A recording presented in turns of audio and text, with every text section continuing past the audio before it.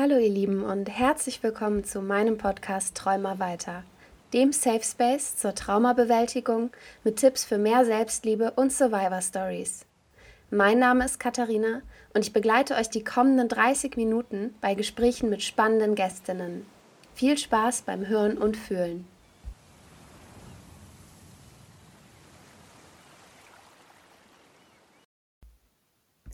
Hallo ihr Lieben und herzlich willkommen zu einer neuen Folge Träumer weiter. Heute spreche ich mit Nina. Hi Nina.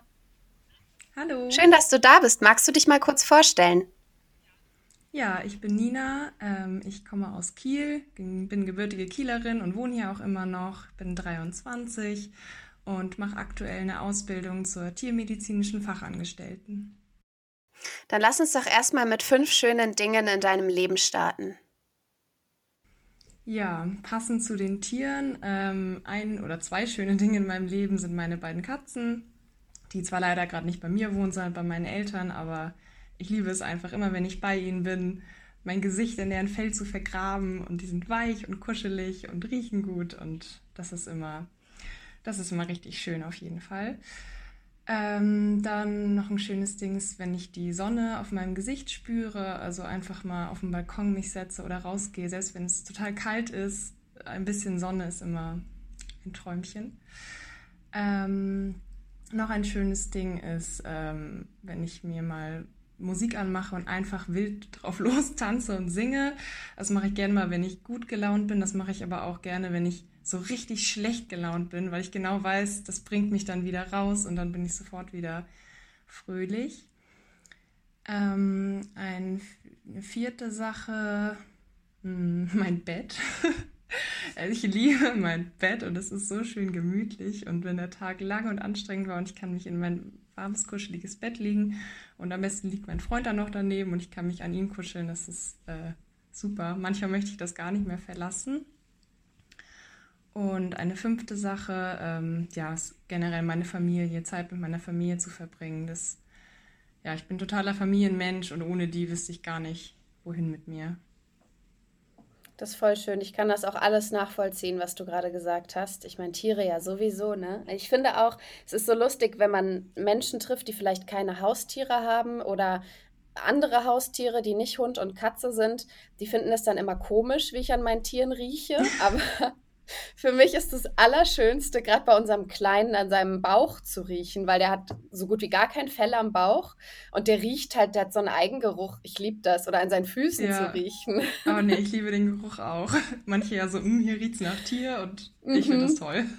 Ja, ich auch voll. Ich habe das aber auch bei meinem Pferd, wenn ich in den Stall fahre und für andere Menschen ist es irgendwie, riecht's nach Land und weiß ich nicht, riecht halt nicht gut und ich komme in den Stall an und ich kann so mein Gesicht in ihrem Fell vergraben und es riecht natürlich nach Land und nach Pferd und weiß ich nicht, aber für mich riecht es einfach irgendwie auch nach Zuhause. Ja, So kann ich sehr gut verstehen. Wir haben ja heute uns überlegt, dass wir über Schuldgefühle sprechen. Das ist ein sehr extremes Thema, weil es sehr viele Emotionen natürlich auch in sich hat. Aber es ist auch ein Thema, was sehr viele Menschen nachvollziehen können, gerade bei sexualisierter Gewalt oder bei allen Übergriffen, die einem eben so passieren können.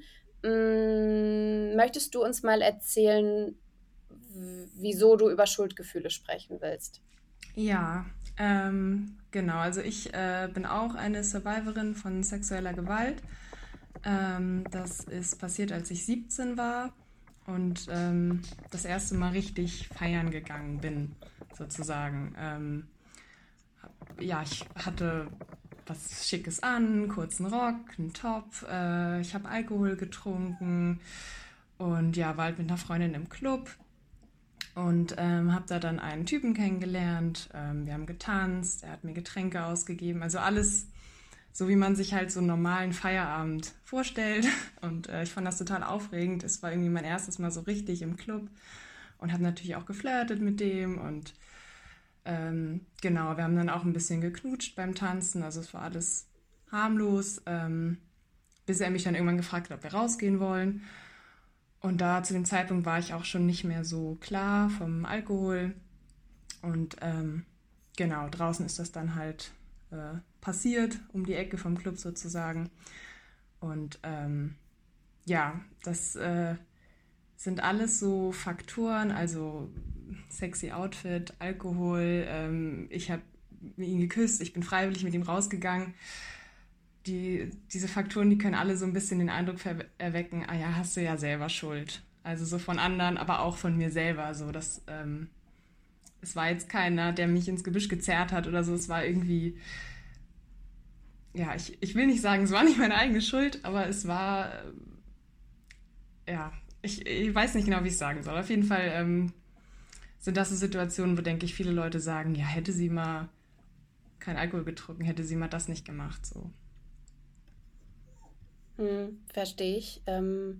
Ich verstehe auch, dass du so gefühlt hast oder so fühlst. Ich denke, das ist ja was ganz Typisches, was viele SurvivorInnen so erleben müssen.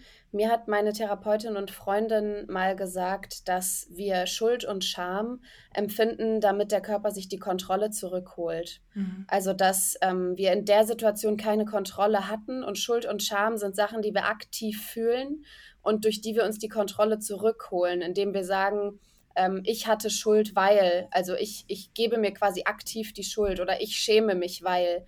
Und dass das einfach jetzt mal nur biologisch gedacht Mechanismen sind vom Körper, um die Kontrolle wiederzubekommen. Und das ist natürlich nicht hilfreich im Heilungsprozess, aber mir hat das sehr viel weitergeholfen, das von ihr zu hören, weil ich dann dachte, okay, ich bin nicht komisch oder anders, weil ich so fühle, sondern das ist was, was mein Körper mit Absicht macht, damit es mir irgendwann besser geht. Ja, das klingt sehr, sehr passend für mich. Also ich habe auch ganz lange, also 1,5 Jahre oder so, gar nicht so richtig akzeptiert zu sagen, das war eine Vergewaltigung. Ich habe immer so gesagt, ja, ich meine, das war jetzt nicht cool, was da passiert ist, aber mein Gott, ist doch nicht so schlimm. Ähm, damit ich nicht das Gefühl habe, oh Gott, du warst so dumm an dem Abend, wie konnte dir nur sowas Schlimmes passieren? So, ich habe das dann ganz lange so abgeschwächt und gar nicht so richtig zugelassen, wirklich zu verstehen, oh Gott, das war schrecklich und das war schlimm und das hat bis heute Auswirkungen. Das ja, wollte ich nicht zulassen, damit ich halt auch nicht die Schuld dann fühle. Hm. Verstehe ich. Ich habe ganz lange auch nicht das Wort Vergewaltigung in den Mund genommen. Ich habe alle möglichen Wörter dafür gesucht und gefunden und habe alles Mögliche gesagt. Also irgendwie, das hat er gegen meinen Willen gemacht oder ich wollte das nicht oder das fühlte sich nicht richtig an. Aber bis ich das erste Mal Vergewaltigung gesagt habe, ist eine Zeit vergangen. Das hat es auch irgendwie noch mal ein bisschen realer gemacht, fand ich. Ja, auf jeden Fall. Gerade so beim Thema Schuld, also ich meine, das sollte den HörerInnen des Podcasts ja irgendwie auch schon so ein bisschen bewusst geworden sein in den letzten, wenn diese Folge rausgeht, sind es in den letzten 70 Folgen, ähm, dass wir nie Schuld haben. Egal, was wir getragen, gesagt, gemacht, getrunken, gegessen haben, wir haben nie Schuld. Aber es fühlt sich so an. Und gerade wenn man sich überlegt, das ist der Mechanismus vom Körper, ähm, gibt es alle möglichen Dinge, die plötzlich schuld sein können. Es ist ja nicht immer das Outfit oder ich bin ja auch freiwillig zu meinem Täter mitgegangen. Ich bin auch freiwillig da gewesen und ich habe auch freiwillig da irgendwelche Spiele gespielt. So. Aber das, was dann passiert ist, war nicht freiwillig. Und ich glaube, dass da viel eher der Fokus drauf liegen sollte. Dass du dir sagst, ja, natürlich, ich hatte meinen Spaß, ich war in dem Alter, ich war feiern, ich habe was getrunken, ich hatte ein Outfit an, weil ich kann es tragen oder auch wenn du es nicht hättest tragen können, so, wenn du dich darin wohlfühlst. Und das, was danach passiert ist, wollte ich nicht. Und darauf muss eigentlich der Fokus liegen. Zu sagen, bis dahin war alles cool und ab dann nicht mehr.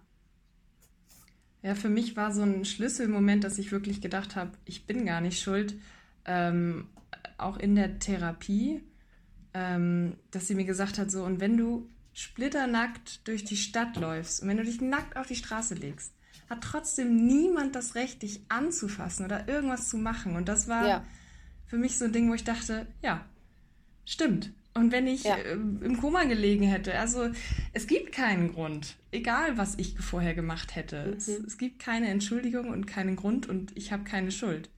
Ja. Ja, das finde ich unheimlich wichtig, auch sich das ganz oft zu sagen, so als Art Affirmation. Halt einfach zu sagen, ich habe nie Schuld. Egal, was passiert ist und egal, was für Entscheidungen ich getroffen habe, ich kann gar keine Schuld haben. Ich habe da so ein Zitat zugelesen und das auch gepostet vor ein paar Wochen, wo es darum ging, dass sexualisierte Gewalt das einzige Verbrechen ist, was der Autorin einfällt, wo es keine Begründung für gibt. Also Diebstahl, so du musst deine Familie ernähren und hast kein Geld, du beklaust jemanden. Mord, du musstest dich und deine Familie beschützen. Aber Vergewaltigung, da gibt es keinen Grund. Es gibt keinen rationalen Grund zu sagen, okay, ich musste sie jetzt vergewaltigen. Gibt es nicht. Das ist einfach etwas, wo jemand über dich bestimmt und für dich gehandelt hat. Und als ich das gelesen habe, habe ich halt auch gedacht, okay, also ja, selbst wenn ich nackt gewesen wäre und es gibt ja diverse Situationen, ich glaube, viele weiblich gelesene Menschen kennen das, während des Sexes zu sagen, irgendwie mag ich jetzt nicht mehr. Oder es nicht zu sagen, aber zu fühlen und zu denken, ja, ich wäre jetzt auch, also wäre jetzt auch okay, wenn es vorbei wäre. Ich glaube, das haben total viele Menschen schon erlebt, aber nichts gesagt und es dann einfach weitergemacht und dadurch verwischen ja, glaube ich, auch einfach Grenzen. Also wenn man immer und immer wieder über sich selbst sagt, naja, okay, so ab der Hälfte hatte ich keine Lust mehr, aber dann habe ich gedacht, okay, jetzt dauert es halt eh nur noch ein paar Minuten, also mache ich jetzt noch weiter mit. Ähm, Dann verwischen die Grenzen im Kopf so sehr, dass man dann irgendwann in so einer Situation, wo es halt klare Grenzüberschreitung ist, denkt, naja, okay, war ja nicht so schlimm. Ja, ja, das glaube ich auch, dass das sehr häufig ist bei weiblich Mhm. gelesenen Personen. Also ich kenne das auch von mir. Dieses, ah ja, eigentlich will ich gerade nicht, aber mein Ja. Gott. Mhm. Ähm, aber also das ist dann, da könnte man dann auch schon wieder sagen, ja, ist ja dann ja deine eigene Schuld, dass du nicht Nein gesagt hast oder Mhm. keine Ahnung, da sind wir dann auch schon wieder bei den Schuldgefühlen. Und ich glaube, das ist auch, ich versuche nie das Wort normal zu benutzen, aber ich glaube, das ist so in unserer Gesellschaft. Gerade unserer Generation und den Generationen vor uns wurde es nicht beigebracht zu sagen, okay, ich möchte jetzt nicht mehr, sondern es war immer so, ja, kann schon sein, dass eine weiblich gelesene Person ab der Hälfte keine Lust mehr hat. Das passiert so. Und das finde ich total schlimm, wenn man so drüber nachdenkt, weil so soll es ja eigentlich überhaupt nicht sein. Und für mich persönlich hat sich das enorm verändert, als ich angefangen habe, nicht mehr mit Männern zu schlafen, sondern eben nur noch Frauen zu daten. Da war für mich der Punkt, wo ich dann gemerkt habe, ich muss nicht weitermachen. Also mit Männern war es dann immer so, er war gerade so drin und ihm hat es Spaß gemacht und ich habe dann gedacht, ja, mein Gott, also die 2 Minuten schaffst du jetzt auch noch. Habe im Kopf aber drüber nachgedacht, was koche ich heute? Ich muss die Wäsche noch aufhängen und meine Nägel lackieren. So, ich bin mir sehr sicher, sehr viele HörerInnen können das gerade nachvollziehen. Und als ich dann angefangen habe, mit Frauen oder mit weiblich gelesenen Menschen zu schlafen, war es dann irgendwie so, wenn ich keine Lust mehr hatte, dann hat die mir gegenüberliegende Person irgendwie was mitbekommen und hat gesagt, ist alles okay, möchtest du nicht mehr? Und ich habe zum ersten Mal gesagt, nö, irgendwie möchte ich gerade lieber kuscheln oder lass uns doch reden oder ich habe gerade den Kopf nicht frei und dann war das okay. Und habe ich gedacht, krass, das geht. Also ich kann einfach zwischendurch abbrechen und ich kann auch nach dem Küssen sagen, ich möchte gar keinen Sex, ich möchte gerade einfach nur küssen. Das hat unheimlich gedauert und auch in mir gearbeitet und ich finde das total krass, dass wir das so gelernt haben und die Generation vor uns. Aber umso wichtiger, dass wir es der Generation nach uns beibringen, dass niemand zu irgendwas gezwungen wird. Ja. Ja, ich denke mir auch so, eigentlich, wenn du so ein aufmerksamer, empathischer Mensch bist, dann merkst du ja auch, selbst wenn die Person Mhm. nicht sagt, ob dass sie es nicht mehr will oder dass sie sich nicht mehr Ja. wohlfühlt. Also das ist zum Glück inzwischen in meiner jetzigen Beziehung so. Der merkt das sofort. Selbst wenn ich es noch nicht gemerkt habe, merkt er schon, da stimmt was nicht und sie will gerade nicht. Es ist eigentlich sollte sowas selbstverständlich sein, so Ja. darauf zu achten, wie fühlt sich die andere Person. So, das kann man ja nicht einfach ignorieren, sollte man nicht einfach Mhm. ignorieren. Ja. Und für dich hat die Veränderung dann die Therapie gegeben? Also du hast in der Therapie gelernt, ich habe keine Schuld? Oder kam das auch von dir selbst, dass du das Gefühl hattest, die Schuldgefühle die stimmen nicht mit dem Realistischen überein? Also das in der Therapie, das war schon ein ausschlaggebendes Argument, würde ich sagen.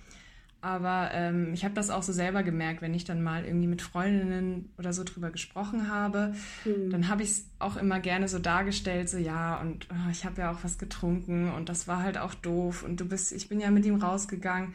Und dann kam halt häufig auch von denen so, ja und?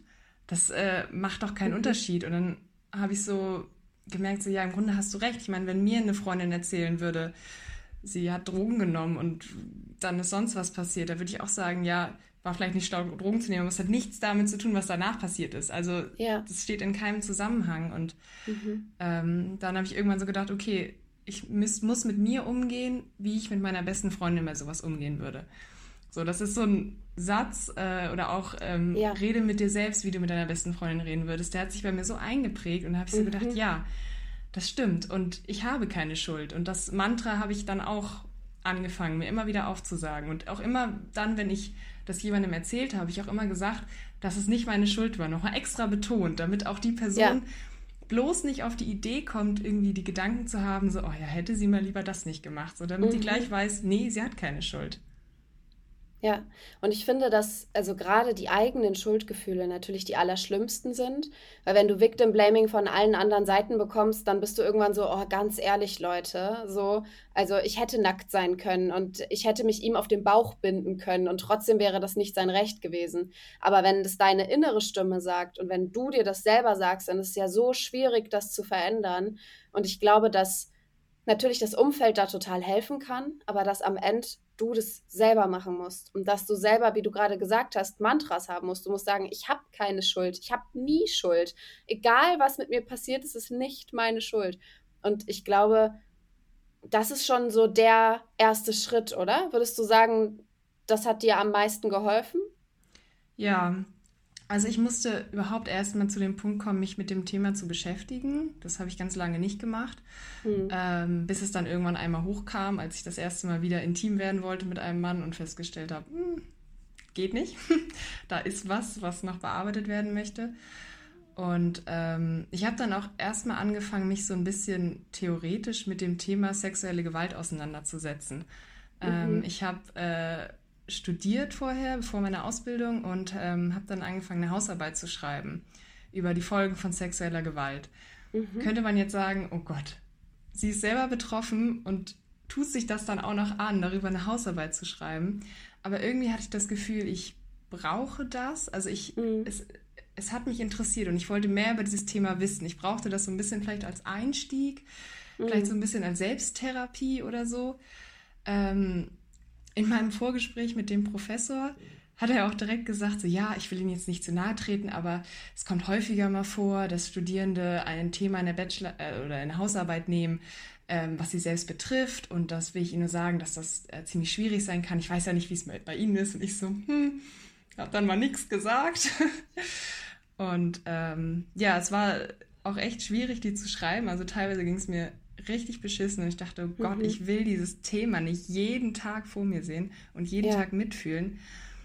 Aber letztendlich hat es total gut getan. Also als ich damit fertig war, dachte ich so, boah, du hast jetzt echt was geschafft. Mhm. Und da dann irgendwie so viel zu lesen über sexuelle Gewalt und das hat irgendwie auch dazu beizutragen, dass ich so gedacht habe, nein, ich habe keine Schuld, ich kann daran gar keine Schuld haben. Mhm. So, das war für mich auch so ein Schritt, dass das geholfen hat.